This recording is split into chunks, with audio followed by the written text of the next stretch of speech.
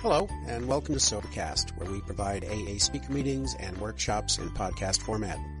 We're an ad-free podcast, and if you enjoy listening, please help us be self-supporting by visiting Sobercast.com, look for the donate link, and drop $1 or $2 into our virtual basket. We hope you enjoyed the podcast. Have a great day. Here, we begin to find in our minds for the first time a little bit of love and patience and tolerance and compassion and goodwill toward our fellow man. In other words, God's thinking began to replace the self-thinking which was the result of those resentments. And we said this would be a very positive happening. At least in 1/3 of our little store, we kind of got it straightened up. We're in much less chance of drinking now than we were before we started the inventory process. Now, we don't want to give you the impression, though, that you can always be 100% free of resentments. You know, God never gave us anything bad. It's only what we do with things that determine whether they're going to be for bad or good.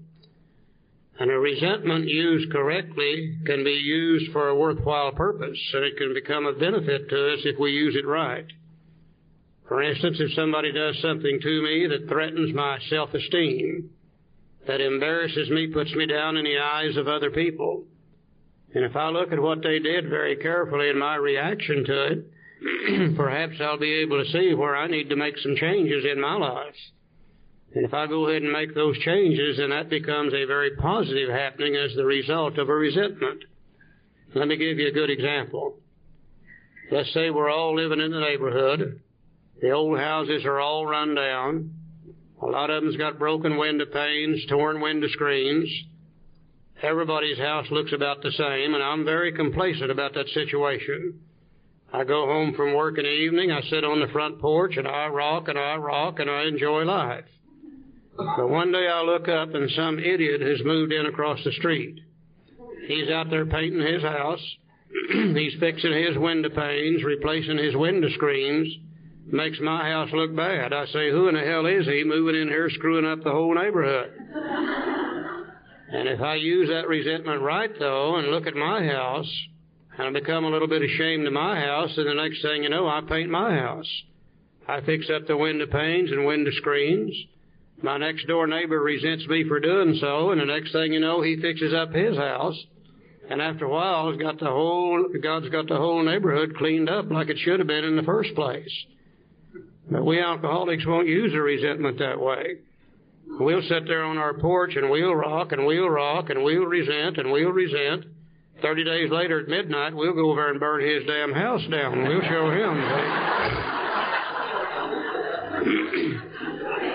So resentments are not all bad. It depends on what we do with them. If it causes us to make some changes, to have some positive things happening, then a resentment is a good thing.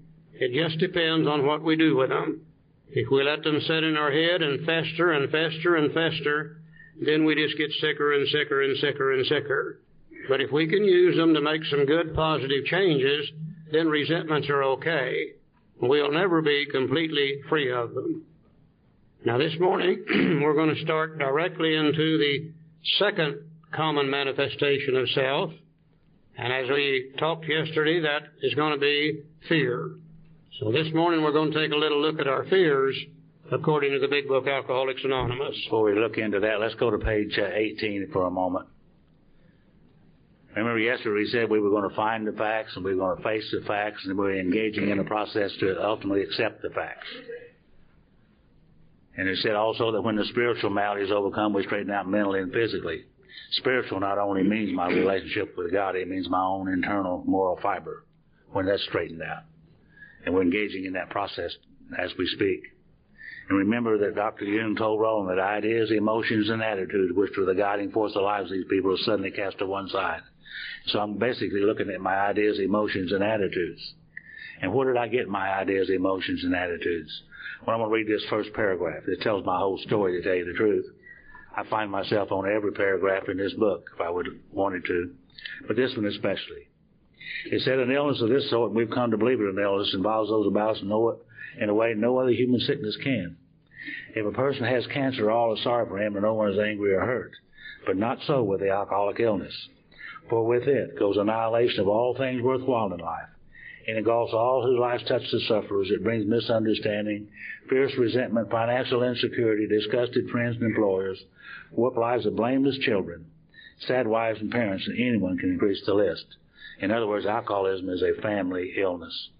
And if you live with one of us very long, you're going to be affected by it. There's no doubt. And I look back into my life, and I know today that my dad was an alcoholic. He had an obsession to drink. My mother had an obsession to see that he didn't drink. Seemed like every time my dad took a drink, my mother had a personality change. And that's the way it went. She began to raise hell with him. My dad, we left the farm back in the late 30s and come out to California. We didn't fit in too well here at that time. And we moved back to Oklahoma, back to Tulsa. My dad was ill-equipped to fit into the big city of Tulsa, being a farmer. And so he got a job as an ice man, delivering ice to people's houses. That was back when we didn't have any refrigeration. And 6 days a week, back-breaking work, hard back-breaking work, carrying ice to people's houses.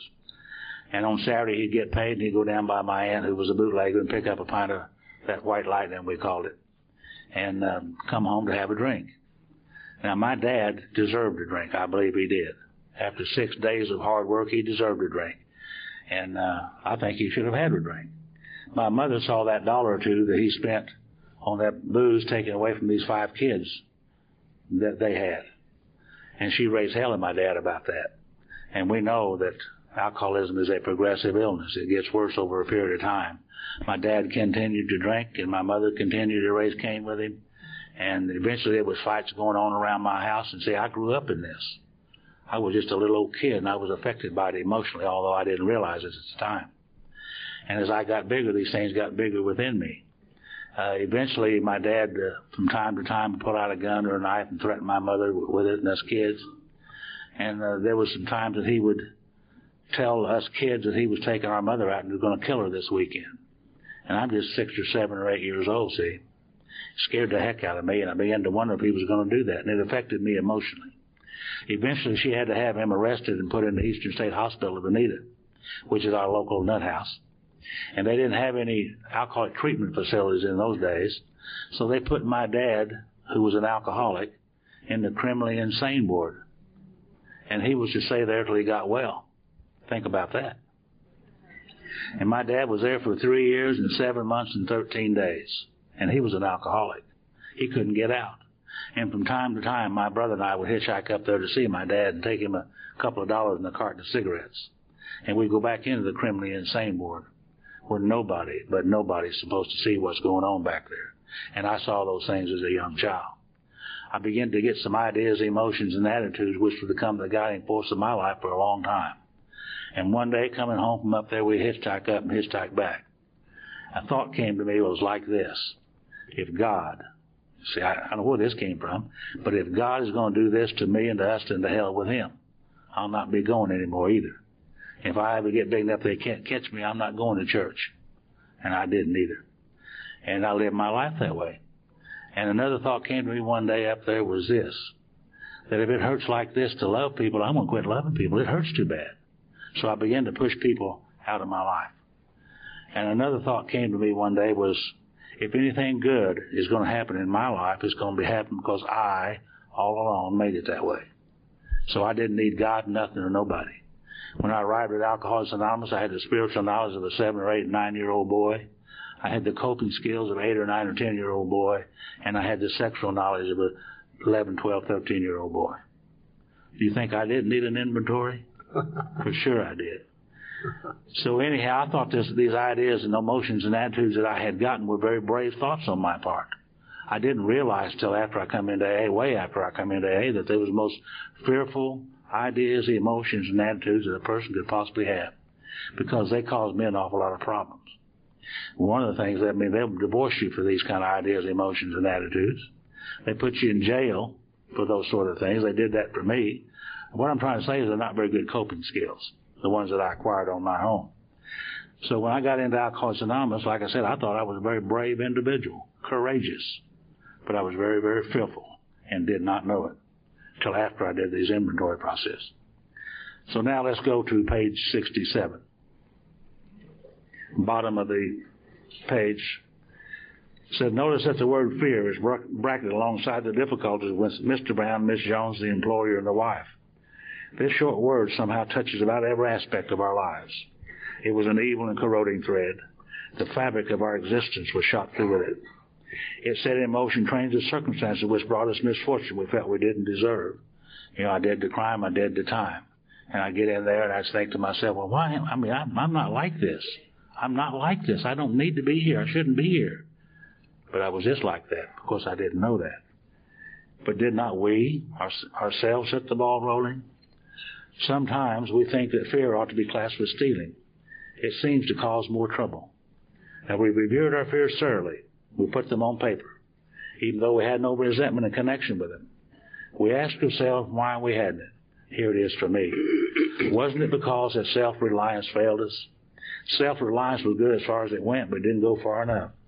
Some of us once had great self-confidence, but didn't fully solve the fear problem or any other. When it made us cocky, it was worse. I set the ball rolling with my ideas, emotions, and attitudes. I did the crimes, I did the times, and all the time I thought I was brave.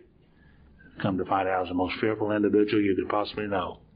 And I see people today running around the cities and here and there, and they're pushing and shoving and stepping in front of you in lines and doing this and that, and I know what's wrong with them. Man, they're so full of fear they're not going to get what they want.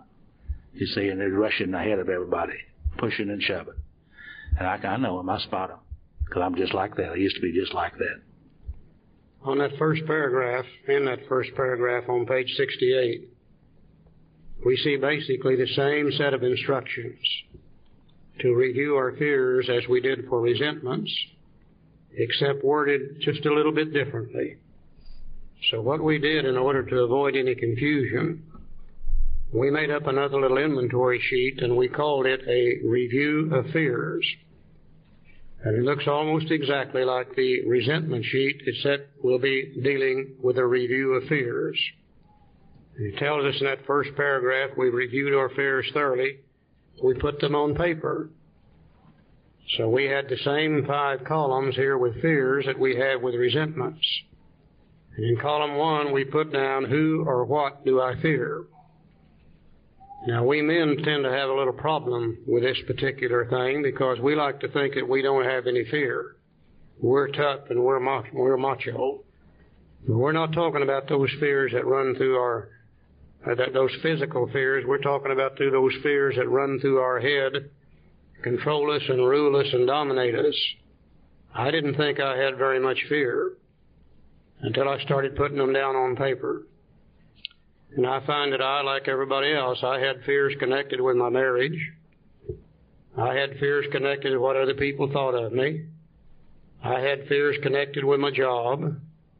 I had fears connected with the police department. I had fears connected with the Internal Revenue Service. I had fears connected with. I was amazed when I started putting them down. Just like with resentments, I didn't think I had very many resentments, so I started writing them down on paper. And when I began to see myself filling out literally sheet after sheet after sheet on these fears, I began to realize for the first time how much fear really does control and rule and dominate my thinking. Just like resentments controlled and ruled it, fear did the same thing. Now, I've made a decision in step 3 to let God direct my thinking. And if I've got that many fears in my mind, then those fears are directing my thinking, and God can't, and it's just that simple. And I don't think any of us are ever going to really realize how much fear we really do have until we put them all down on a piece of paper and see them in their entirety for the first time. You can only see one at a time in your head. But when you get them down on paper and see how many you really do have all at one time, then we begin to see how much fear really does control us and rule us and dominate us. So column 1 is a very simple thing. We just make a list of those things that we fear. Column 2, the cause. Now, this is not an attempt to psychoanalyze ourselves. Now, I'm not going to say that I'm afraid of the dark because Mother sent me on a potty sideways when I was 2 years old. Just like with resentments, we're supposed to have some fear. Fear brings caution and keeps us from getting hurt. Yeah, I'm a little bit afraid of the dark. Why? Well, I don't have headlights and I can't see at night. And that kind of fear brings caution and keeps me from getting hurt when I go outside at night.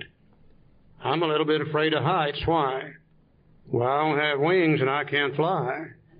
And that kind of fear keeps me from getting hurt. But now if those fears keep me from going outside after dark, if they should keep me from riding in an elevator or an airplane, then I better get them down on this paper and take a look at them, because they're controlling and ruling my life.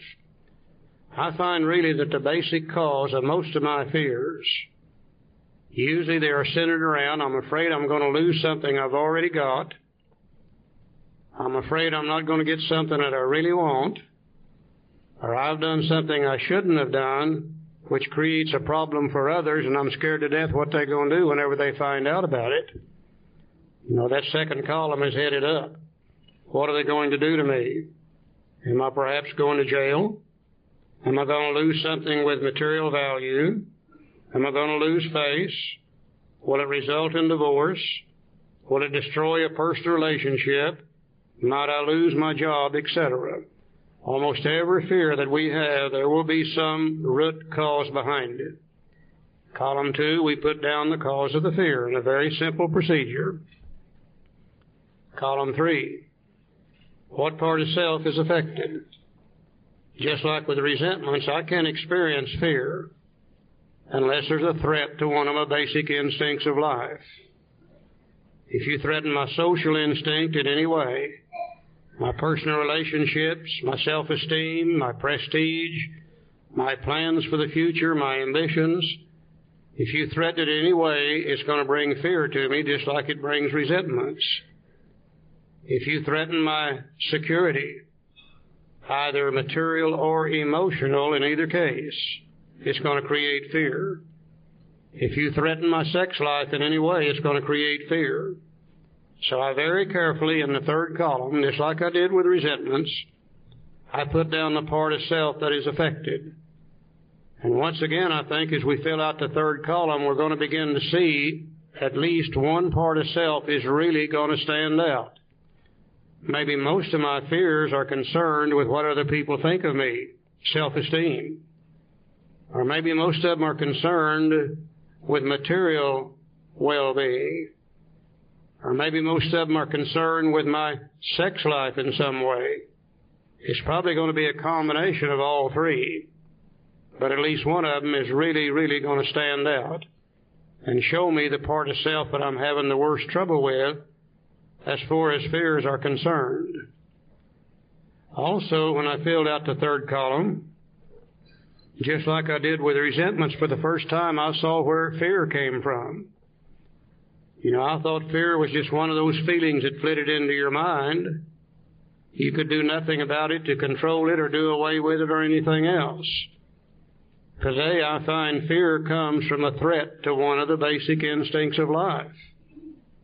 And if my basic instincts are under control, if my relationship with God is right, you can do about anything you want to me, and I'm not going to experience fear from it.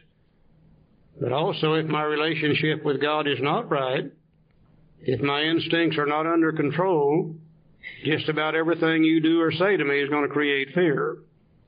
So once again, now that I'm able to see where fear comes from, with God's help, I'm able to start getting a little bit of a handle on it. Never could do that before. Column 4. What did I do? Just like with resentments. What did I do, if anything, to set the ball rolling and set in motion trains of circumstances which have led to my being in a position to have the fear? As I begin to list in that column, what did I do that creates that fear in the first place? I once again begin to see, just like I did with resentments, almost invariably, I did something based on self, which later placed me in a position to have to experience that fear, so on and so forth, as the result of what I've done. I begin to see that the things that I actually do that creates the fear in the first place. Column 5. Where had I been selfish, dishonest, self-seeking, frightened, or inconsiderate. The same as with resentments. You know, if I wasn't so selfish, I wouldn't have to be afraid of losing what I've got or not getting what I want. If I wasn't so dishonest, I wouldn't be running around lying and cheating and stealing and having to worry about what you're going to do whenever you find out about it. If I wasn't such a self-seeking, frightened individual in the first place, I wouldn't have to experience so much fear.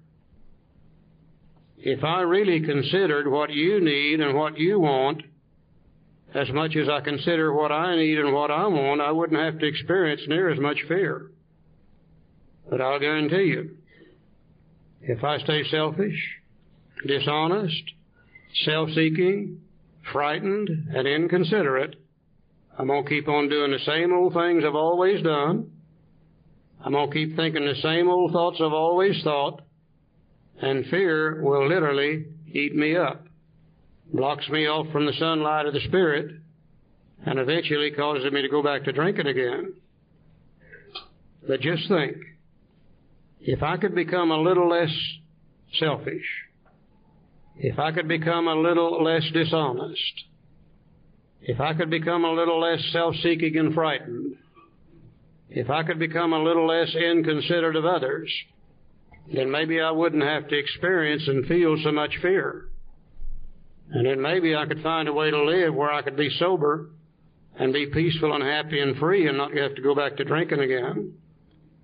At the very least, I'm going to have to do something about these fears, just like I had to do about resentments.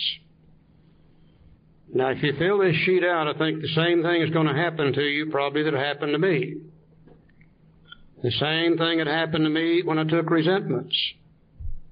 When I finally figured out that I let other people control and dominate my thinking through my resentments toward them, and especially those that had already been dead and buried in a graveyard, that began to look pretty dumb and pretty stupid.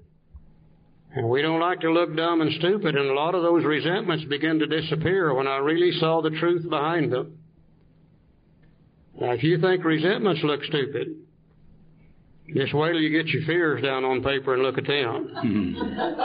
They look double dumb on paper. Oh, man, they look great in your head. There's a reason there for every one of them. But if you get it down on paper and really see the truth behind that fear, it looks double dumb to you. And about 95% of those fears are going to disappear also, just like with resentments. But also, just like with resentments, there's probably going to be 1, 2, 3, or 4 fears that have been embedded in our minds so long that we're going to have a little extra help to get rid of them. We now come to the second prayer in step 4 in the big book on step 4. You know, you always hear people talking about the step 3 prayer, the step 7 prayer. You never hear about the prayers that are spread throughout the entire book. We had prayer in step 4 to get rid of resentments. Now then, let's look at the prayer that we have in order to work on these deep-seated fears, Joe. See, prior to me doing step 3, I lived on the idea that I didn't need God, nothing, or nobody. It was going to be up to me. But now I've done the 3rd step prayer. And it says here in our book on page 68, perhaps there's a better way. We think so, for we're now on a different basis. The basis of trusting and relying upon God. See, I didn't trust or rely upon God, period. Now I'm trusting and relying upon God. We trust our infinite God rather than our finite selves. We are in the world to play the role He assigns. Just to the extent that we do as we think He would have us and humbly rely on Him, does He enable us to match calamity with serenity. Now, we never apologize to anyone for depending upon our Creator. We can laugh at those who think that spirituality is the way of weakness. Paradoxically, it's the way of strength. The verdict of the ages is that faith means courage. All men of faith have courage. I didn't have any faith. I didn't even believe. But now I have faith. They trust their God. We never apologize for God. Instead, we let Him demonstrate through us what He would have us, what we can do. Now here's the prayer. We ask Him to remove our fear and direct our attention to what He would have us be. And at once, we commence to outgrow fear. You know, my sponsor told me that the two most important things about prayer, absolutely, one was to start and the other was to continue. The two most important things about prayer. Can't heal a sick mind with a sick mind. Only God can heal a sick mind. We hear always about the promises on page 83 and 84. We never hear about the promises that are spread throughout the entire book. And Joe just read one of the greatest promises I think can be found anywhere in this book. We ask Him to remove our fear and direct our attention to what have us be instead. And at once we commence to outgrow that fear. We do the same thing with these deep-seated fears that we did with resentments. As they pop up in our head, we ask God to take them away. We ask Him to show us what He would have us be instead. And at once we commence to outgrow that fear. And over a period of a couple of weeks, we're going to find that that particular fear will disappear. Then if we got another fear, we work on it also. Just like with resentments, working on those one at a time. And eventually we can be free from fear to the level God intends us to be. We'll never be entirely free of it. We'll never be completely free of it because we're not supposed to be. If we didn't have some kind of fear, we couldn't live. Hell, I couldn't walk across a crowded street out here without getting hurt real bad if I didn't have a little bit of fear. That brings caution to me and keeps me from getting hurt. If we didn't have a little bit of fear of what we think of each other, we probably couldn't have this meeting this morning. Because we'd start telling each other what we really do think, and the meeting would break up in a hell of a hurry if we didn't have a little bit of fear. So we'll never be completely free of it. But most certainly we can get it to the level that God intends for it to be. Now just remember yesterday this little file cabinet that I had up here in my head that was full of fears. As I worked this inventory process, about 95% of them disappeared because they looked so stupid. The other 5% can be removed through prayer. And that means that file cabinet, the damaged and unsaleable goods called fear, has now been removed. And once again, God's not going to allow another hole in my head. I got enough of them already. And if the fear disappears, it's going to have to be replaced with something else. And the only thing that can replace it will be the opposite of it. And where my mind used to be filled with fear, today it's filled with faith and courage. And I find that I can do many, many things today that I was afraid to do before. I also find that I've been able to quit doing some things that I was afraid to quit before. A little bit of more peace of mind, a little bit more serenity, and a little bit more happiness. A very positive happening. Now, if you've got a fear deep-seated in your mind and you don't want to get rid of it, just like with resentments, we better get it on this paper and look at it very, very carefully. Because if we've got a fear that we don't want to get rid of, then we're probably using it to rationalize and to justify not doing things we really should do, or just as importantly, doing things we shouldn't do. Let me give you for an instance. And I want you to be truthful with me this morning. How many of you in here this morning would like to go back to school and finish your education? Could I see your hands, please? A whole bunch of you want to. Okay. Now I'm going to ask you another question. How many of you really intend to do that? Could I see your hands? Probably less than 25% of the hands went up this time. Why? Nothing in the world but fear. Nothing in the world but fear that we can't measure up. Fear of hard work. Fear of what other people are going to think of us. Actually keep us from doing things we really would like to do. And in that way, fear controls and dominates our thinking. If we got those kind of fears, we really need to get them on this paper. We really need to look at them. We need to work on them. We need to ask God's help with them. All my life, I love to work with my hands. And I always wanted to build a set of kitchen cabinets. For some reason, I wanted to build a set of kitchen cabinets. But I never would do that. Because I knew if I did, there would be a lot of mistakes in them. They wouldn't look very good, and people would laugh at them. And fear kept me from building them. Well, one day after having worked this program for quite some time, I decided to build a set of kitchen cabinets.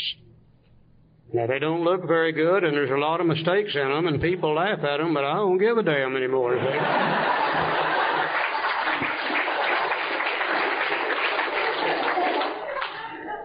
I think it's quite easy for us to see where fear really does control us, or it really does rule us, and really does dominate our lives for us. Now, we've made a decision to let God do that, and if fear does, God can't, and it's just that simple. Now, once again, we're in the process of doing step 4, so we're going to put a little 4 up on the top of the sheet. This is the fear section of it. In column 5, I now see the exact nature of the wrongs that I'm going to talk about to another human being.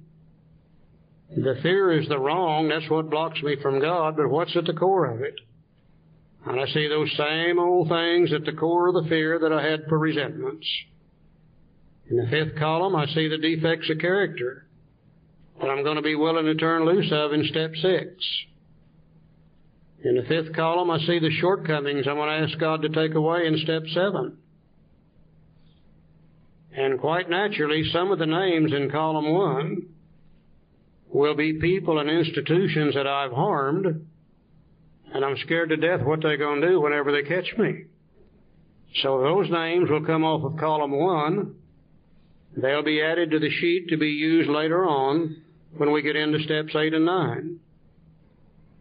And the thing that really surprised me is I begin to see a lot of the same names appearing on the fear sheet that I had on the resentment sheet. You know, I resented Barbara, but I feared Barbara also. I'm still a little bit afraid of her today. If she ever finds out everything I was doing 34 years ago, she's probably going to file for divorce again. I resented the Internal Revenue Service, and I feared the Internal Revenue Service.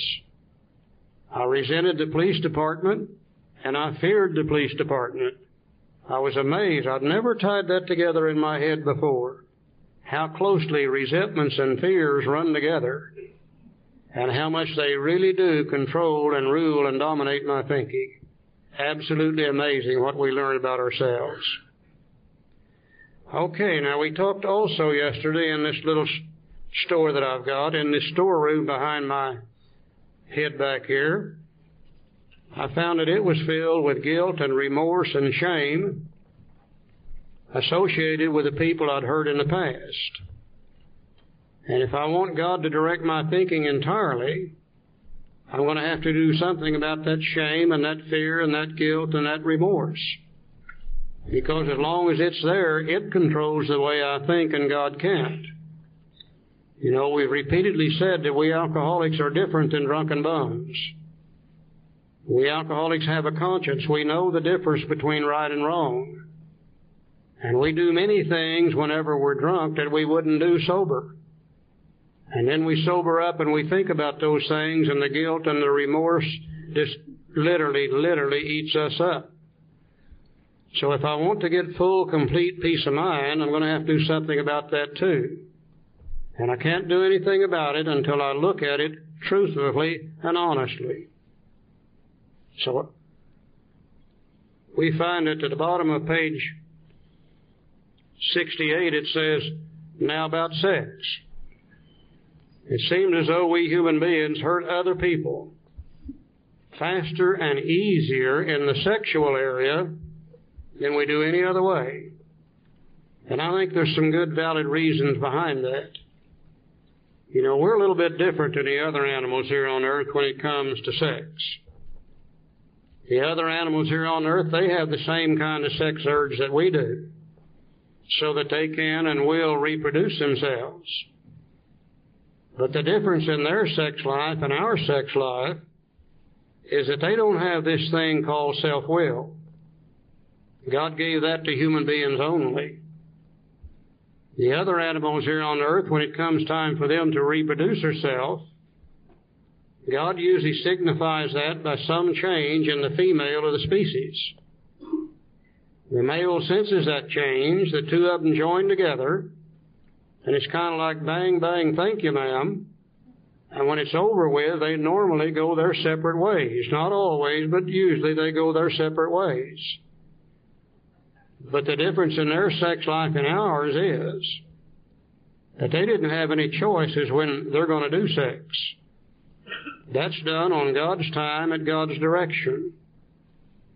They don't usually have any choice in who they're going to have sex with. They don't usually have any choice in whether they're going to have it with one or more sexual partners. Well, they can't even have any choice in how many times they're going to do it. And they can't even decide what position they're going to do it in. Therefore, you see very few sexual problems amongst the other animals here on earth. I've never seen a cow on a psychiatrist's couch yet talking about sexual dysfunction. We human beings are a little bit different.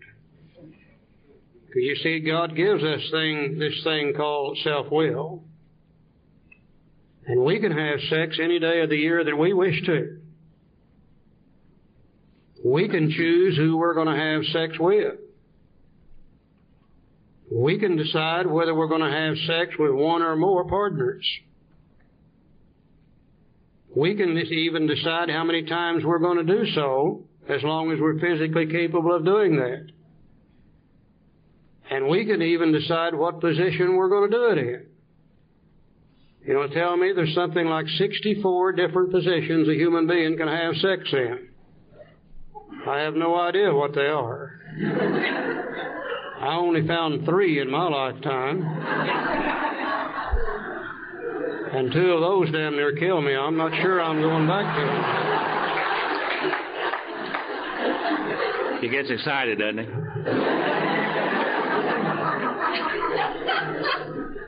So what we're going to do here for just a few minutes this morning is we're going to look at how we do sex. We're going to try to look at how we think about sex. Because how we think about sex determines how we're going to do it. And that in turn determines whether it's going to hurt other people or not. And that in turn determines whether we're going to have to feel the fear and the guilt and the remorse associated with those things. And Bill does it for us in a big book in a very, very masterful way. He said, now about sex. Many of us needed an overhauling there. Now, you older fellows, don't get your hopes up. We're not talking about physical. We're talking about mental. But above all, we tried to be sensible on this question. It's so easy to get way off the track. Here we found opinions running to extremes, absurd extremes perhaps. One set of voices cry that sex is a lust of our lower nature, a base necessity of procreation. And you and I have heard them all of our lives. They're the ones that say sex is a dirty thing, that you ought to do it at one time in one position with one person only, and the only reason to do it is to reproduce yourself, and if you enjoy it, it's a sinful thing. I've heard them as far back as I can remember. They are to the extremes on one side. Then we have the voices who cry for sex and more sex, who bewail the institution of marriage, who think that most of the troubles of the race are traceable to sex causes. They think we do not have enough of it, or that it isn't the right kind. They see its significance everywhere. And you hear them today. They're the ones that say you ought to be able to have sex anytime you want to, anywhere you want to, with as many people as you want to. You ought to be able to enjoy it every time, and if you don't, there must be something wrong with you. You know, maybe they call that the sexual revolution. Main thing I see wrong with it happened 20 years too late for me to participate in it, I know that. They are to the extremes in that direction. Now, the book says one school would allow man no flavor for his fare, and the other would have us all on a straight pepper diet. We want to stay out of this controversy. We do not want to be the arbiter of anyone's sex conduct. We all have sex problems. We'd hardly be human if we didn't. What can we do about them? And I read that last statement with great relief, because I knew this book was getting ready to condemn me for what I had been in the past. I knew it was getting ready to tell me what I was going to have to do in the future, and I'd already made up my mind that I wasn't going to pay any attention to it at all. And I'm glad to find out that we're not going to be the arbiter of anyone's sex conduct. We simply are not going to get into that question, period. This book is meant to be helpful to anybody anywhere in the world, especially we alcoholics. And if we start trying to tell people how they're going to have to conduct their sex life, then surely, we're going to begin to alienate people. Besides that, what's sexually acceptable in one part of the world may not be acceptable at all in another part of the world. So we're not even going to get into that question. What we are going to do is see a way that we can review our own past sex conduct, that we can take a look and see the people we've harmed by that conduct, and see if maybe we can't make a few changes in it and still be able to engage in and enjoy sex in the future, yet at the same time not end up hurting other people and not have to feel guilty and remorseful for it. It's going to be a very, very simple procedure, Joe. We're going to do the same thing about sex as we did about resentment and fear. We're not going to psychoanalyze ourselves and say that the reason we have all these problems is because Charlie said, Mommy set me on a potty chair backwards. What we're going to do is try to do what the Big Book says. We're simply going to find the facts, we're going to face the facts, and we're engaging in a process to ultimately accept the facts. And remember again, Dr. Jung said ideas, emotions, and attitudes, which the guiding force of the lives of these people, are suddenly cast to one side. Now, where did I get my ideas, emotions, and attitudes about sex? Well, my dad gets out of the nut house and out-of-state relief, and he comes out to California at Fresno. And my mother's back home with these 5 kids, letting them get bigger. Not raising them up, but letting them get bigger, if you know what I mean. And so I went to her, and I said, Mom, I've been thinking about sex. And she's scared. She said, oh, my God, Benny Joe. That's my name, Benny Joe. Scared the heck out of her. She said, that's not a good thing to be thinking about, because I've been thinking about it for a long time, to the point I almost had brain damage from thinking about it. See, this is what she said, that's a dirty, filthy, rotten thing to be thinking about, and you ought to save it for the one you love.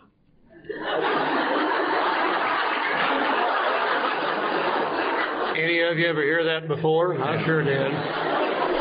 Well, somehow, thank God, I didn't quite believe all that. So I went to school where we had sex education. They called it recess. And I began to learn things. Wasn't satisfied with those answers, but in West Tulsa, Oklahoma, Charlie lived about 3 miles from where I did. In West Tulsa, Oklahoma, there was a place called the Jenkins Cafe. In front of the Jenkins Cafe in the evenings, there was a bunch of wise, intelligent, experienced men and women who knew all there was to know about sex. And they were very, very happy to share it with you. 15, 16 years. Yeah, about 15, 16 years old. Brilliant people. And those guys told me that they were having sex sometimes with 3 or 4 different girls a night, they said. And my eyes got that big around. And sometimes they were going with them 10 or 12 times a night, they said. Now, the only fallacy of that is I was sober 2 or 3 years now, Alcoholics Anonymous, so I figured out they were lying to me. I never could live up to that. See? Now, I learned my sexual information on the streets from people that didn't know any more about it than I did. You think I didn't need an inventory of this thing? You know, the first time I went out on my wife after I got married that first time, and I went out on my wife, the next day I felt bad. I mean, I really felt bad. I know today you're supposed to feel bad, but I didn't know it then. And the next time I went out, I did it again, and I didn't feel quite so bad the second time as I did the first. And then to my second marriage, as time went by, it got to where it didn't hurt at all. And these are the things with principles. If you don't have any principles to live by, ultimately you don't have any reasons to live. Such are principles. And then we start drinking for total oblivion. And that's where I found myself in the end. And that's the thing about principles. You know, the first time I went out, Charlie likes me to tell this, the first time I had sex, I was selfish, dishonest, self-seeking, frightened, and inconsiderate. And I was also alone. Would anybody here like to hear from me about sex? I don't think so. How many of you kind of got your sex information somewhat like I did? I asked some people out here a while back at another place, and nobody raised their hand. I said, man, I must be really weird. That's why he wears glasses today, too.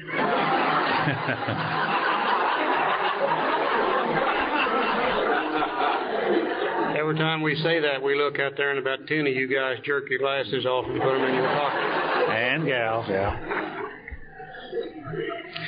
Okay, we now see a set of directions to review our sex conduct, almost the same as our resentments, just worded a little differently.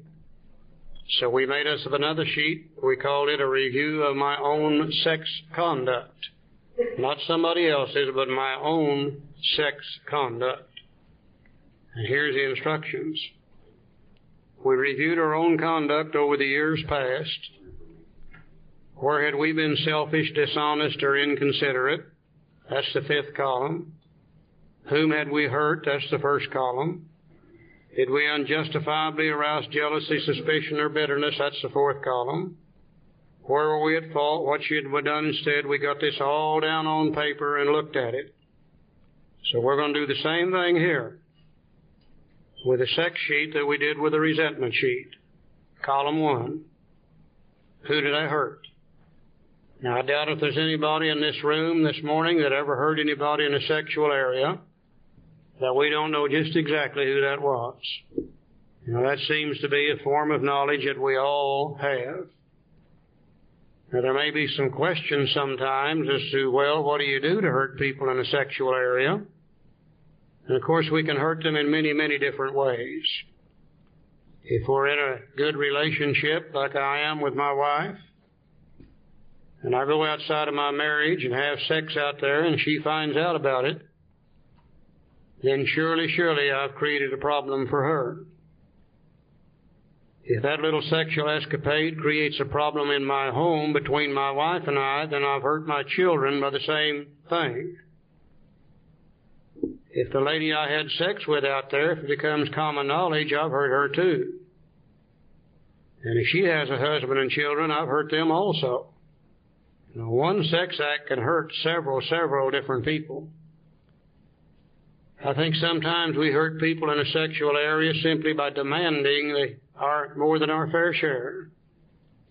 Maybe our partner isn't too keen about having sex every time we want to, and rather than consider their needs and wants, we selfishly demand that they have sex with us when they really don't want to. Surely when we do that, we create a problem for them, if not physically, at least emotionally. I think sometimes we hurt people in a sexual area by demanding they do things with us sexually they really would rather not do.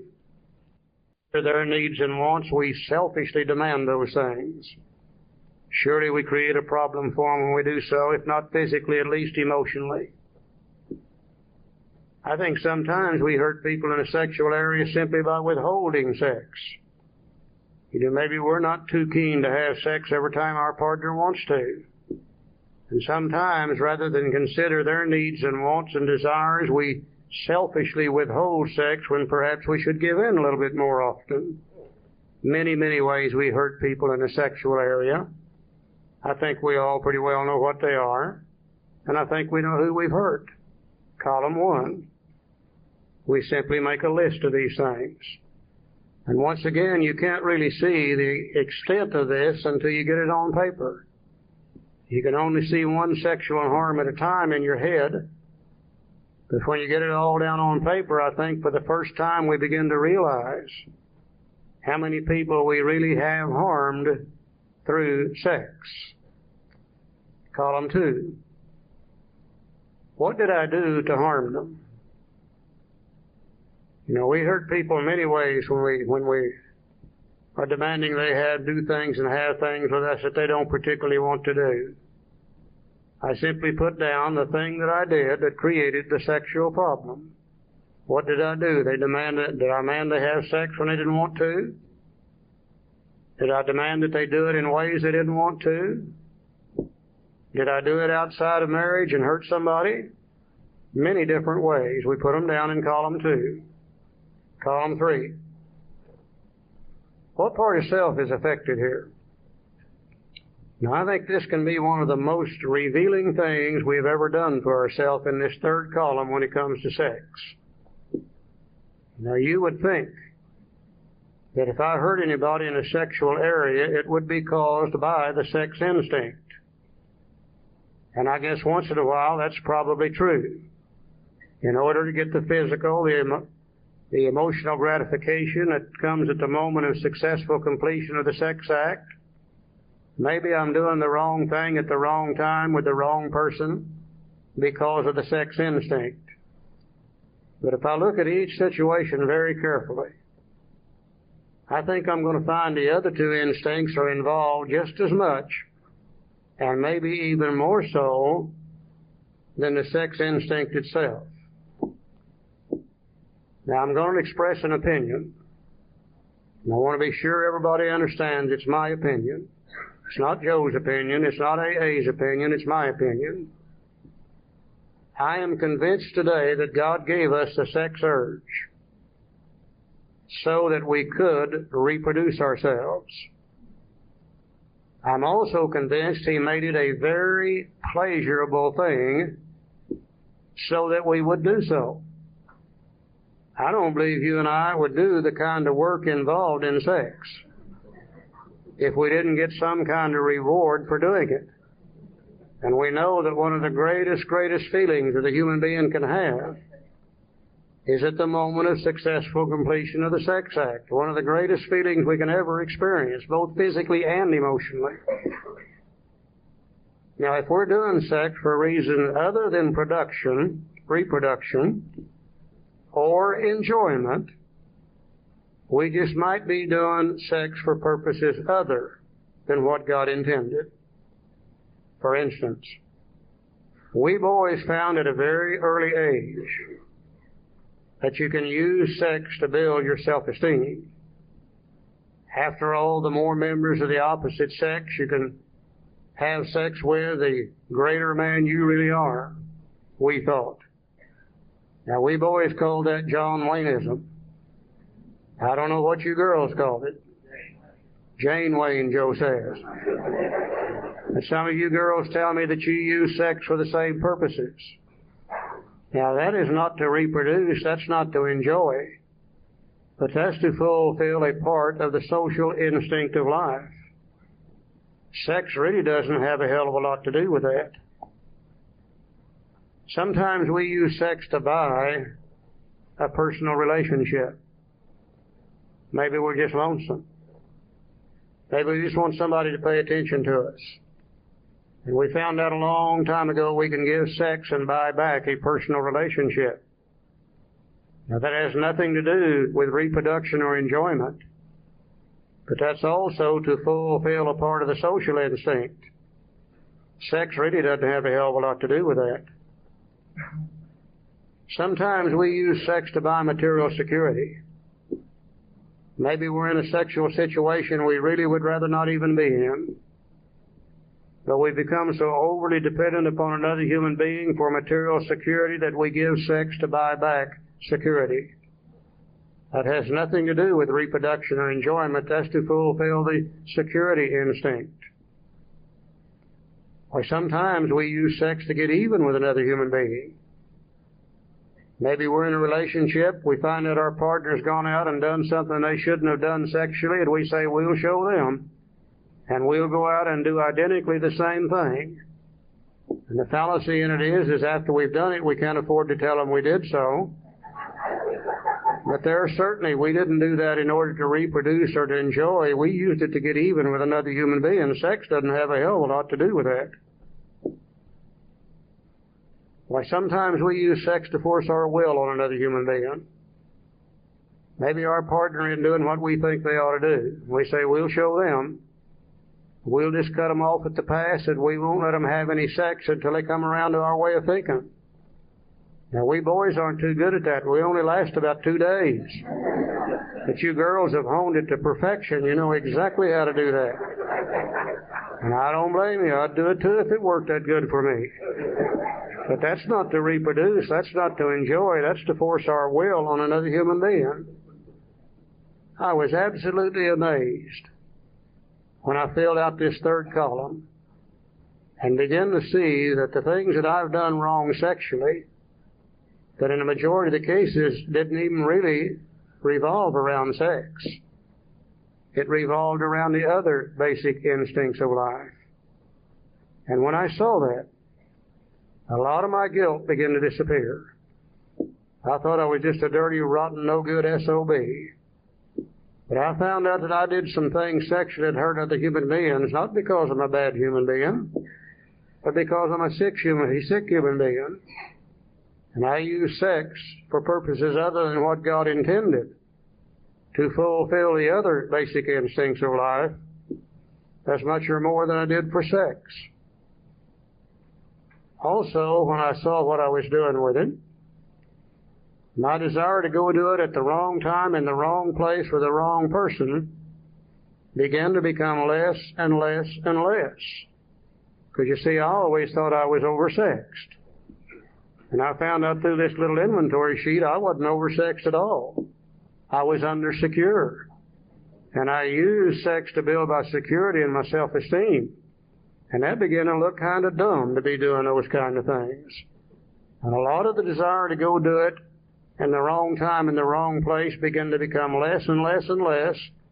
And I began to get a little handle on this sex thing right here in this third column. God, I think it's one of the greatest things we can do for ourselves, to honestly look at this thing. Column 4. What feelings did I create in others? Did I unjustifiably arouse jealousy, suspicion, or bitterness? What should I have done instead? You know, not only are we looking at the things that we've done that hurt others, but we're trying to shape a new sex life in the future so that we'll still be able to engage in it and enjoy it, yet not hurt others. So we need to be looking not only at what we did, but we need to be looking at what we should have been doing in the first place. And that helps us in the future to guide us in our sex life. Column 5. Where had I been selfish, dishonest, self-seeking, frightened, and inconsiderate? Same basic character defects. If I wasn't so selfish, I probably wouldn't be doing those things sexually that hurt other people. If I wasn't so dishonest, I wouldn't be sneaking around behind my wife's back and lying to her and engaging in those kind of things. If I wasn't so self-seeking and frightened, afraid of facing life without that extramarital stuff, I probably wouldn't have been doing it in the first place. If I really considered my wife and my children first, I wouldn't be doing those things that will probably end up causing harm for them in the first place. You can bet your boots, if I stay selfish, dishonest, self-seeking, frightened, and inconsiderate, I'm going to keep right on doing the same old things. I'm going to keep right on hurting people, and they're going to retaliate, and I'm going to resent, and even if they don't catch me, the fear and the guilt and remorse is going to eat me up, and it's going to block me off from the sunlight of the Spirit, and eventually I'm going to get drunk. At the very least, I'm going to have to come to terms with some of this stuff and really see what's been happening in my life. Now, once again, we're in the process of doing step 4. This is the sexual part of it. In the 5th column, we again see the exact nature of the wrongs we're going to talk to another human being about when we take step 5. In the 5th column, we see the shortcomings we're going to ask God to take away in step 6. And quite naturally, all the names in column 1 will come off of this sheet and be added to the sheet later on to be used for steps 8 and 9. And when I'm through with this and I've given myself all the information I need, resentment-wise, fears-wise, sexual wrongs-wise, for steps 4, 5, 6, 7, 8, and 9. Another thing surprised me too. I kept seeing the same damn names appearing in the sex sheet that I had in the resentment sheet and the fear sheet. Barbara was on all 3 sheets. You know, I resented her, I feared her, and I certainly hurt her in this area. I even had the Internal Revenue Service on all 3 sheets. I resented them, I feared them, and I gave them a pretty good screwing before I got through. Okay, it says, in this way, the way we just described, in this way we tried to shape a sane and sound ideal for our future sex life. We subjected each relation to this test. Was it selfish or not? We're going to use prayer 3 different times now. Here's the first one. We ask God to mold our ideals and to help us to live up to them. We remembered always that our sex powers were God-given and therefore good, needed to be used lightly or selfishly or to be despised or loathed. Whatever our ideal turns out to be, we must be willing to grow toward it. We must be willing to make amends where we've done harm, provided we do not bring about still more harm in so doing.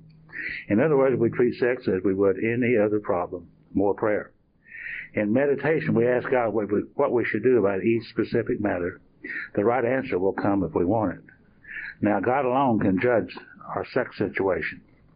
Counsel with other persons is often desirable, but we let God be the final judge. We realize that some people are fanatical about sex as others are loose. We avoid hysterical thinking or advice. You know, this is an area that we probably don't need a whole lot of advice anyhow. You know, I think each one of us, we really know down deep inside ourselves what we should be doing and what we shouldn't be doing. I've never been into a sexual situation yet that was wrong, that I didn't know it was wrong before I ever got into it. Didn't keep me from getting into it, but I knew it was wrong before I ever got into it. I don't think we really need a whole lot of advice in this area. Besides that, if you run around and start asking 4 or 5 different people for sexual advice, you'll end up with 4 or 5 different answers, and then you're going to have to try to decide which one of those to follow. Besides that, I can't think of a worse place in the world to get sexual advice than Alcoholics Anonymous. I don't think we need a whole lot of advice in this area. We just listen to that voice inside. Now, suppose we fall short of the chosen ideal and stumble. Does this mean we're going to get drunk? Well, some people tell us so, but this is only a half-truth. It depends on us and our motives. Now, if we're sorry for what we've done and have an honest desire to let God take us to better things, we believe we'll be forgiven and have learned our lesson. Now, if we're not sorry and our conduct continues to harm others, we're quite sure to drink. We're not theorizing. These are facts of our experience. To sum up about sex, more prayer. We earnestly pray for the right ideal and for guidance in each questionable situation, for sanity and for the strength to do the right thing. Now, sex is very troublesome. We throw ourselves harder in helping others. We think of their needs and work for them. This takes us out of ourselves. It quiets the horny condition. It quiets the imperious urge. Same thing. When to yield would mean heartache. Old Bill had some fancy words, didn't he? Okay, now we're going to do one more little sheet before we're through with the inventory. When we get to steps 8 and 9, the book says we have the list. We made it when we took step 4. Some of those people on a resentment sheet, we found that we had hurt them. Some on the fear sheet, we found that we hurt them. All of those on the sex sheet, we found that we had hurt them. But there's still probably going to be some people that we've harmed in other ways that haven't really shown up yet on any one of these 3 sheets. So we're going to suggest another little sheet, looks just exactly like the others, and we call it a review of harms other than sexual. In column 1, we put down, who did I hurt? Now, these are ones that haven't shown up yet. Who did I hurt? Column 2, what did I do? Column 3, what part of self is affected? Column 4, what feelings did I create in others? And column 5, which character defect is involved? And then we're going to have the information for step 4, 5, 6, and 7, 8 and 9, for people we've harmed in ways other than sexual. And we finish this sheet and we have everything that we need for steps 4, 5, 6, 7, 8, and 9, period. Now then, we're ready to go on with the rest of the program. It tells me at the bottom of page 70, if we've been thorough about our personal inventory, we have written down a lot. We have listed and analyzed our resentments. Now, a lot of people don't like the word analyze, but to analyze simply means to get down to the truth about something. We have taken a fearless, moral, truthful, analytical inventory. We've looked at the truth about ourselves. He doesn't say it, but we've listed and analyzed our fears. We've listed and analyzed our sexual harms. We've listed and analyzed those harms other than sexual. We have begun to comprehend their futility and their fatality. Now here's some positive results. We have commenced to see their terrible destructiveness. We have begun to learn tolerance, patience, and goodwill toward all men, even our enemies, for we look on them as sick people. My God, what a change in personality is already beginning to take place. For an alcoholic to begin to learn tolerance, patience, and goodwill, great changes already. We have listed the people we've hurt by our conduct and are willing to straighten out the past if we can. In this book you read again and again that faith did for us what we could not do for ourselves. We hope you are convinced now that God can remove whatever self-will has blocked you off from Him. If you've already made a decision, step 3, and an inventory of your grosser handicaps, step 4. Step 4. Thank you, Charlie. I had one of those senior moments. I told you we've learned how to sleep with our eyes open. That's what I wasn't sleeping, I was thinking.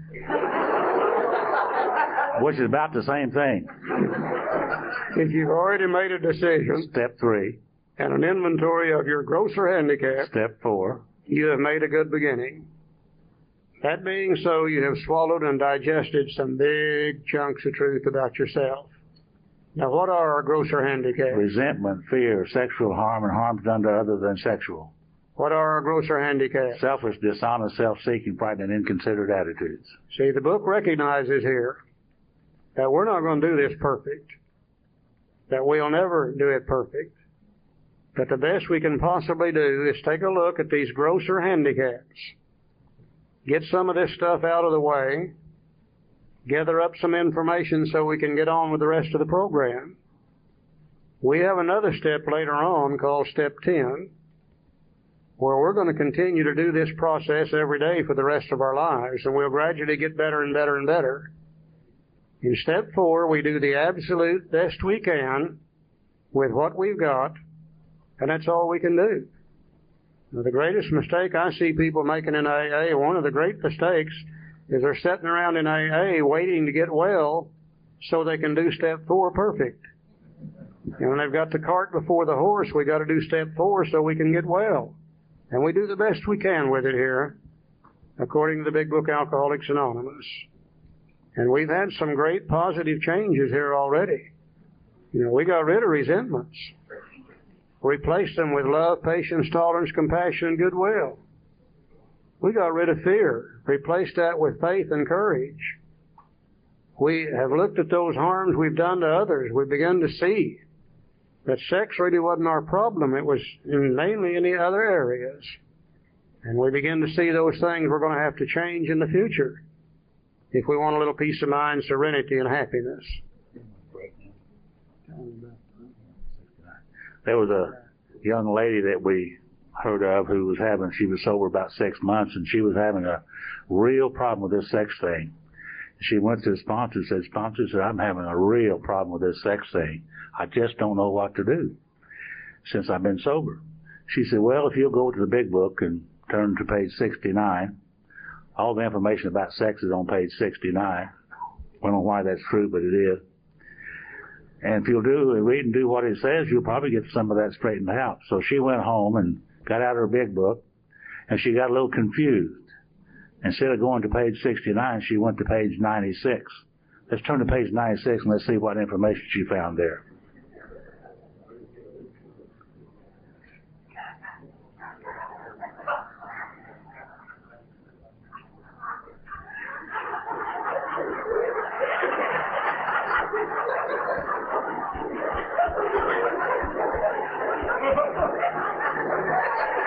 I think that's one of the most appropriate things I've ever read. It just goes on and on and on and on.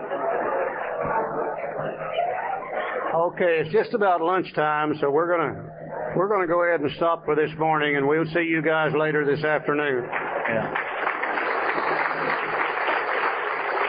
John will be back at 1:30. By the way, the winning ticket. I'm Charlie Parman. I'm a very grateful recovering alcoholic. That's Charlie. And I realize your program says 8 and 9 and the promises, but we're going to do 5, 6, and 7 first. We're kind of stretching it out a little bit anyhow today because John's not going to be here in the morning. And we'll finish the session up with our big book stuff in the morning. And we'll probably be pretty close on time. But I imagine by the time we get through with our drawing and everything else tomorrow, we'll be out of here around, I would guess, about 11:30. We should be able to be through by that time. So this afternoon, we've worked on step 4. We filled out 4 sheets for step 4. We filled out our resentment sheet, and we filled out our fear sheet, and we filled out our sexual harm sheet, and we filled out harms done to others in any other way other than sexual. We found out a lot of information as we filled those things out. For most of us, for the first time, we began to realize how resentful and how fearful we really were. For most of us, we began to realize that we've let those resentments and let those fears and shame, fear, guilt, remorse, and etc. pretty well dominate our thinking for a long, long time. We always thought we had control of our thinking. We were always proud of the fact that we stand on our own 2 feet and we don't need anybody else's advice and nobody tells us what to do. But as we really do these inventory sheets, we begin to realize that really about all we've ever done is just respond to other people. And through our resentments toward them and through our fears and etc., they have controlled and they've dominated our thinking as far back as we can remember. And we've made a decision to let God direct it, and those things, if they direct it, then God can't. Those are the things that's blocked us off from God's thinking. We did our sex sheet, and for most of us, we find out that sex isn't our problem anyhow. For most of us, we use sex for purposes other than what God intended, to be able to build our self-esteem or to buy security or develop personal relationships and so on and so forth. We never did know any of that, and we put it down on this sheet of paper and got a good look at it. We also inventoried the harms we'd done in any other way. So when we were through with that, we had a real good inventory on resentments, fears, sexual harms, and harms done in any other way. Also, we got some real positive results. Remember, resentments disappeared, and as they were removed, they were replaced with love, patience, tolerance, compassion, goodwill toward our fellow man. The fears were removed, and that would be replaced with faith and courage. During the sexual thing, we began to see what we'd really been using sex for, not for sex, but to build our self-esteem and etc.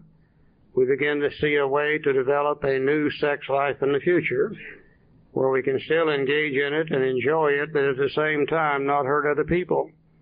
So we got some good, positive results as we did step 4. We also found out that step 4, there was nothing to be afraid of. Nowhere did we make a list of dirty, filthy, nasty items.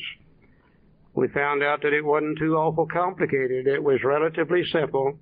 If we just followed the simple little directions in the big book, that it wasn't really that hard to do. You know, we spent probably altogether here about 4 hours talking about 3 to 4 hours talking about step 4. And it really doesn't take a hell of a lot longer than that to do a step 4 if you really get at it and work at it. Because it's just not that complicated to do. So our suggestion is that anybody that's been procrastinating on it, anybody that's been putting it off, go ahead and get with it and get it done. Because we're never going to get it perfect anyhow. We looked at our grosser handicaps and we found out what they are, and now then we're about ready to start doing something about their removal. So let's go to chapter 5, page 72, and we'll move right on into step 5. Chapter 6. Chapter 6, I'm page sorry. 72. Yeah. Chapter, I had 5 on my mind. Chapter 6, page 72, and we'll start looking at this stuff. My name's Joe, and I'm an alcoholic. This chapter 6 is called Into Action. It's not into thinking. It's into action. And action is always a magic word in Alcoholics Anonymous.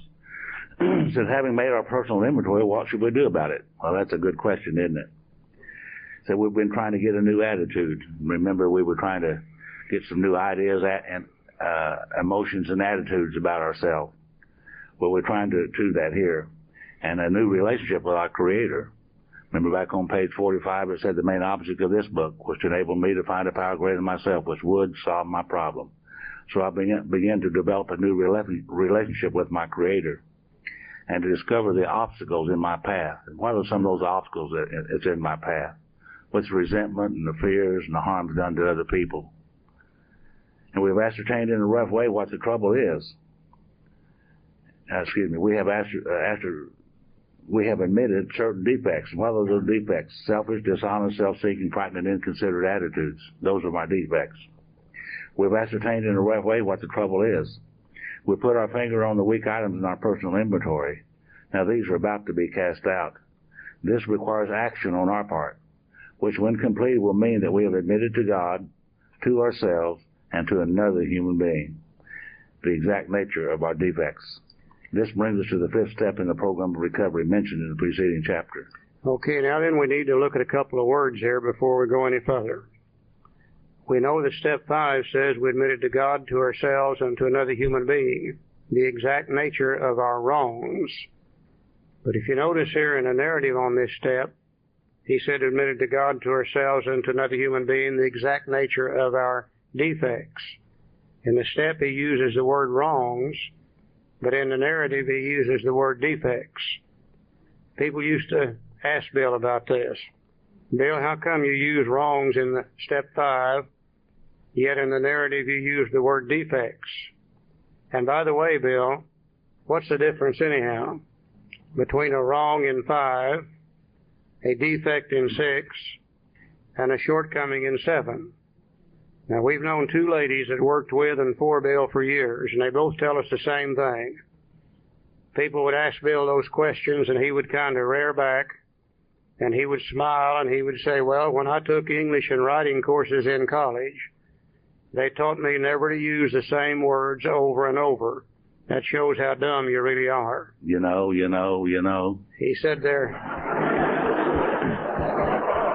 He said there are really no differences in these things. He said in step 4, we're going to find those things that block us off from God. In step 5, we're going to talk about them to another human being. In step 6, we're going to become willing to have God remove them. And in step 7, we're going to ask him to take them away. And he said you can call them anything you want to. A wrong, a fault, a mistake, a defect, a shortcoming, a character flaw, or whatever you wish to. And we're going to notice in the next couple of pages that's exactly what he does with these things. I followed it up later on into the 12 and 12, and in step 6 and 7 and 12 and 12, he does it even worse there than he did in the big book. So we're convinced that in Bill's mind, these things were all exactly the same. We find them, we talk about them, we become ready to get rid of them, and we ask God to take them away. Let's see if we can't see that as we go through here. So this is perhaps difficult, especially discussing our defects. He did it again right there. And again, we're going to discuss our defects, which is our selfish, dishonest, self-seeking, frightened, and inconsiderate attitudes. Those are the main things we're going to talk about and we're doing our fifth step. We think we've done well enough and admitted these things to ourselves. There's doubt about that. In actual practice, we usually find that a solitary self-appraisal is insufficient. Many of us thought it necessary to go much further. Will we be more reconciled discussing ourselves with another person when we see good reasons why we should do so? The best reason first. If we skip this vital step, we may not overcome drinking. That's probably a pretty good idea to go on with the program and to do our fifth step. You know, I think that right here, the book says that solitary self-appraisal is insufficient. I did the very best I could do with my limited knowledge, filling out these forms and taking my inventory. Now I take them to another human being, someone who's done this before me, and could help me see things that I can't see. And one of the reasons why we talked about being brief in all of these, filling out all of these forms, 4 or 5 words, basically just to remind me to talk about them when we get over to step 5. And now I can take this to another human being and explain these, and we can talk about these from left to right, gleaning all the information we can all about each one of those columns. And my sponsor questioned me about things in one column at a time and one thing at a time all the way across. We got to the 5th column. That's where he really got into me, talking about the selfish, dishonest, self-seeking, frightened, and inconsiderate attitudes. He's trying to point out to me that those are the kind of attitudes that I had and the kind of problems that caused me to have those attitudes that caused me all my other problems. A solitary self-appraisal is insufficient. And to show you the reason why that is true, if I look around this room today, I can see a lot of defective characters. The one sitting right there. One sitting right there in the second row, yeah. Right on the end, right there. And the reason that is, I can see your defective character very, very plainly, because there's nothing between you and me but air. You see? But if I had any defective character, you could probably see mine. But you see, I can see yours plainly, but I can't see mine, because there's a lifetime of rationalization and justification dealing with mine. I have a hard time seeing past that. And that's why I need another human being to help me see things about me that I couldn't see, because I'm beginning to make changes here, and I want these changes in my life, because I want to quit having all the trouble that I had. And I need to change attitudes in order for this to happen. He said in the book, we'll be more reconciled to discussing ourselves with another person when we see good reason why we should do so. The best reason first, if we skip this vital step, we may not overcome drinking. Now he sends the rest of this page and the next page explaining to us why that's true. He said time after time newcomers have tried to keep to themselves certain facts about their lives. Trying to avoid this hunting experience, they've turned to easier methods. Almost invariably, they got drunk. Having persevered with the rest of the program, they wondered why they failed. We think the reason is that they never completed their house cleaning. They took inventory all right, but hung on to some of the worst items in stock. They only thought they had lost their egoism and fear. They only thought they had humbled themselves. But they had not learned enough of humility, fearlessness, and honesty in the sense we find it necessary until they told someone else all their life story. Now there's a little statement that created all of our confusion in step 4. We read that all your life story thing, and we thought, well, that must be what they wanted us to do then, is write our life story back there in step 4. And that's what many of us did. And like I said before, I wrote my life story, had about 92 pages in it. Took it to another human being. He looked at it, said, not very pretty, is it? And I said, no. And he said, you'll never have to be that way again. Threw it in the wastebasket. I learned nothing to contribute to my alcoholism from my life story. And also, as we said before, today I realize that 95% of my life story has nothing to do with my alcoholism. But it very effectively covered up the 5% that did. But I'll tell you what I have done by doing the inventory the way book says to do it. I've shared all my life story resentment-wise. My resentments didn't come just today or yesterday. Those resentments have been popping in my head as far back as I can remember, way back to my early childhood. I've shared all my life story fears-wise. Those fears didn't come in there just yesterday or today. They've been popping in my head as far back as I can remember. I've shared all my life story harms-wise. I didn't hurt people just yesterday or today. I've been hurting people all my life. And my mother told me one time, she said, "Charlie, you were the meanest kid I ever saw." She said, "I had a little trouble loving you myself." When Mama's got a little trouble loving you, you're doing some things you shouldn't be doing. And I've shared all my life story harms-wise. And as I really look at it, all my life story revolves around those three things anyhow. Those things that created the resentments, and those things that created the fears, and those harms that I did.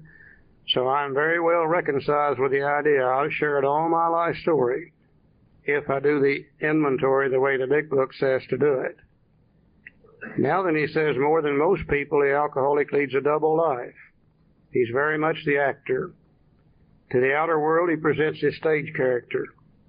This is the one he likes his fellows to see. He wants to enjoy a certain reputation, but knows in his heart he doesn't deserve it.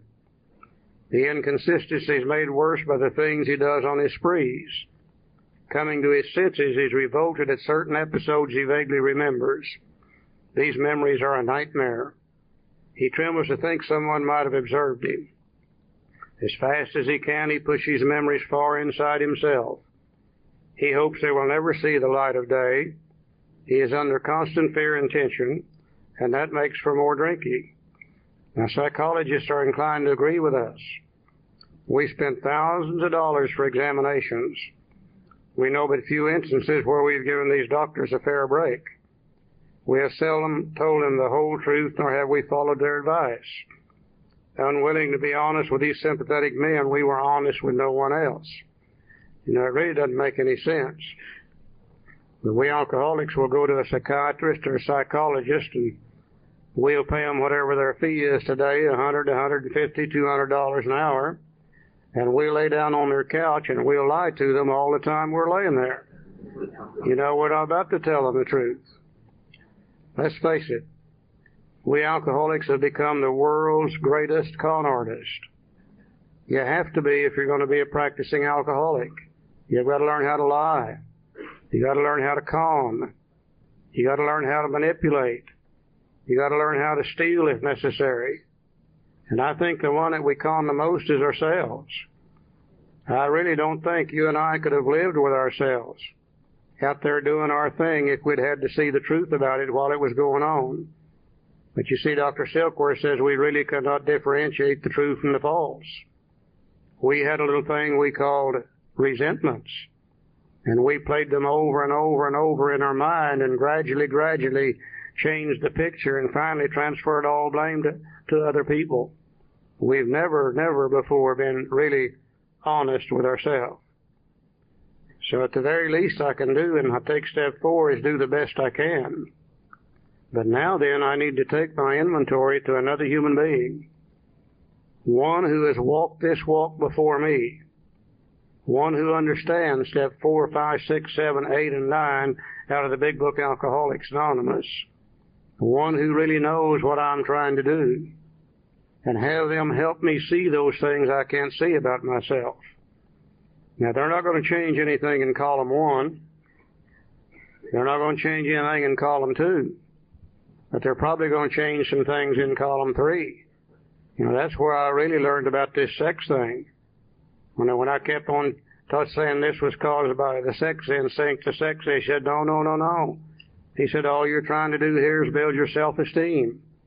He helped me see things I couldn't see.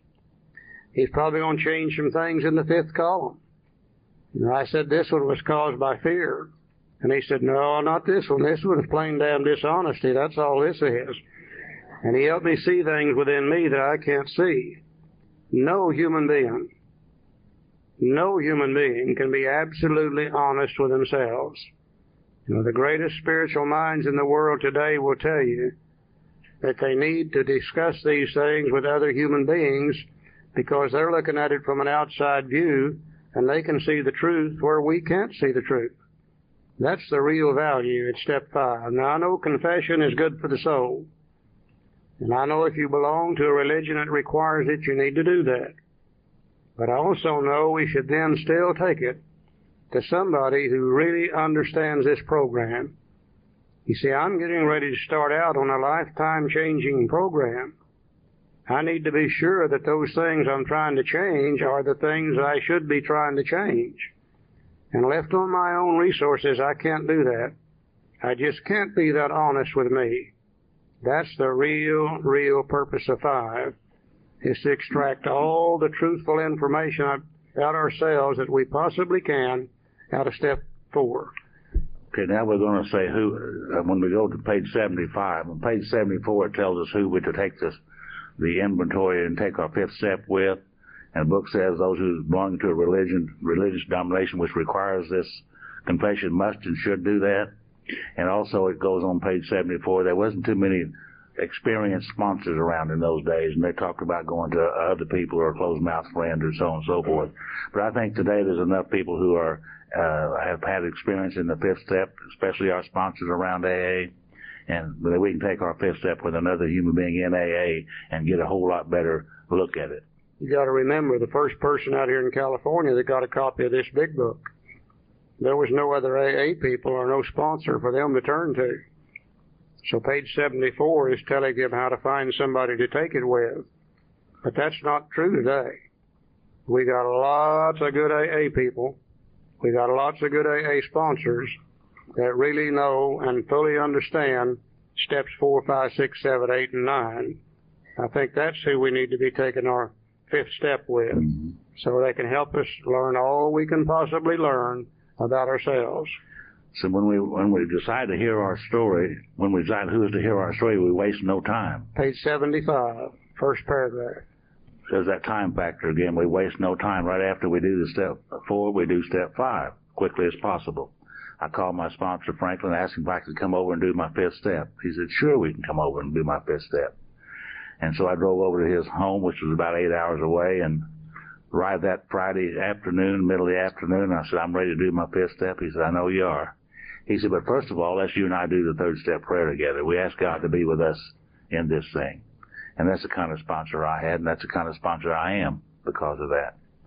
See, we've written an inventory and we're prepared for a long talk. We explain to our partner what we are about to do and why we have to do it. He should realize we've engaged upon a life and death errand. Most people approached in this way would be glad to help. They would be honored by our confidence. And Franklin and I began to discuss these columns, one column at a time, across from left to right. He asking me all kinds of questions and trying to see what was behind a lot of these things and help me see more things that I couldn't see. And he finally began to point out to me my selfish, dishonest, self-seeking, frightened attitude. He did that many, many times. We discussed these things at great length. And here's where we can tell somebody else all our life story. Because in the 5th step, you will tell someone all your life story if they ask you questions about it. There's more promises once we do this 5th step, too, and here they are. We park at our pride and go to it, illuminating every twist of character, every dark granite of the past. Once having taken this step, withholding nothing, we are delighted. We can look at the world in the eye. We can be alone in perfect peace and ease. Our fears fall from us. We begin to feel the nearness of our Creator. We may have had certain spiritual beliefs, but now we begin to have a spiritual experience. Step 2, we came to believe, but now we're beginning to have a spiritual experience. The feeling that the drink problem has disappeared will often come strongly. We feel we're on the broad highway walking hand in hand with the spirit of the universe. You know, I don't know about you, but I know about me. For years, I used to lay awake at nights thinking about how I could get all this stuff fixed just one more time. If I just get everything back to zero. If I could just get that fixed and this fixed and that fixed, I'd be okay. I knew that, but I didn't know how to go about doing that. The time I got through with the 5th step, I could see the steps ahead, and I could see that I could get all these things fixed. And I was looking forward to going forward in the steps. As I drove home that afternoon, I thank God from the bottom of my heart that I was having this spiritual experience that I was having. I was beginning to feel free of all those old things that used to practically kill me as a result of the 4th and 5th step. Now, after you've completed step 5, you've done a lot of work through steps 4 and steps 5. You're probably tired and you probably need to rest a while. And the big book is going to give us a little rest stop. It said, returning home, we find a place where we can be quiet for an hour. Now, he didn't say 72 days, did he? He said 1 hour. Every time he mentions time in this thing, it's always at once or right now or 1 hour. Hey, Bill's saying, let's don't take too much time on this. Returning home, we find a place where we can be quiet for an hour, carefully reviewing what we have done. We thank God from the bottom of our heart that we know Him better. We don't know Him yet, but we know Him better. Taking this book down from our shelf, we turn to the page which contains the 12 steps. Carefully reading the first 5 proposals or steps. You see, he didn't want to use the word steps again immediately, so he called them proposals. Carefully reading the first 5 proposals, we ask if we have omitted anything, for we are building an arch through which we shall walk a free man at last. Is our work solid so far? Are the stones properly in place? Have we skimped on the cement put into the foundation? Have we tried to make mortar without sand? And once again, we're referring to that wonderfully effective spiritual structure that we're building as we progress through the steps. Step 1, willingness, was the foundation. Step 2, believing, was the cornerstone. Step 3, he told us we're building an arch that we're going to pass through to freedom. And step 3 was the keystone of the arch. And now then we put some more stones in place, steps 4 and 5. So you see, the vital spiritual experience is taking place as we progress through the steps. We don't have to wait till we get to step 12 to get something out of this thing. Every action step, there is a definite.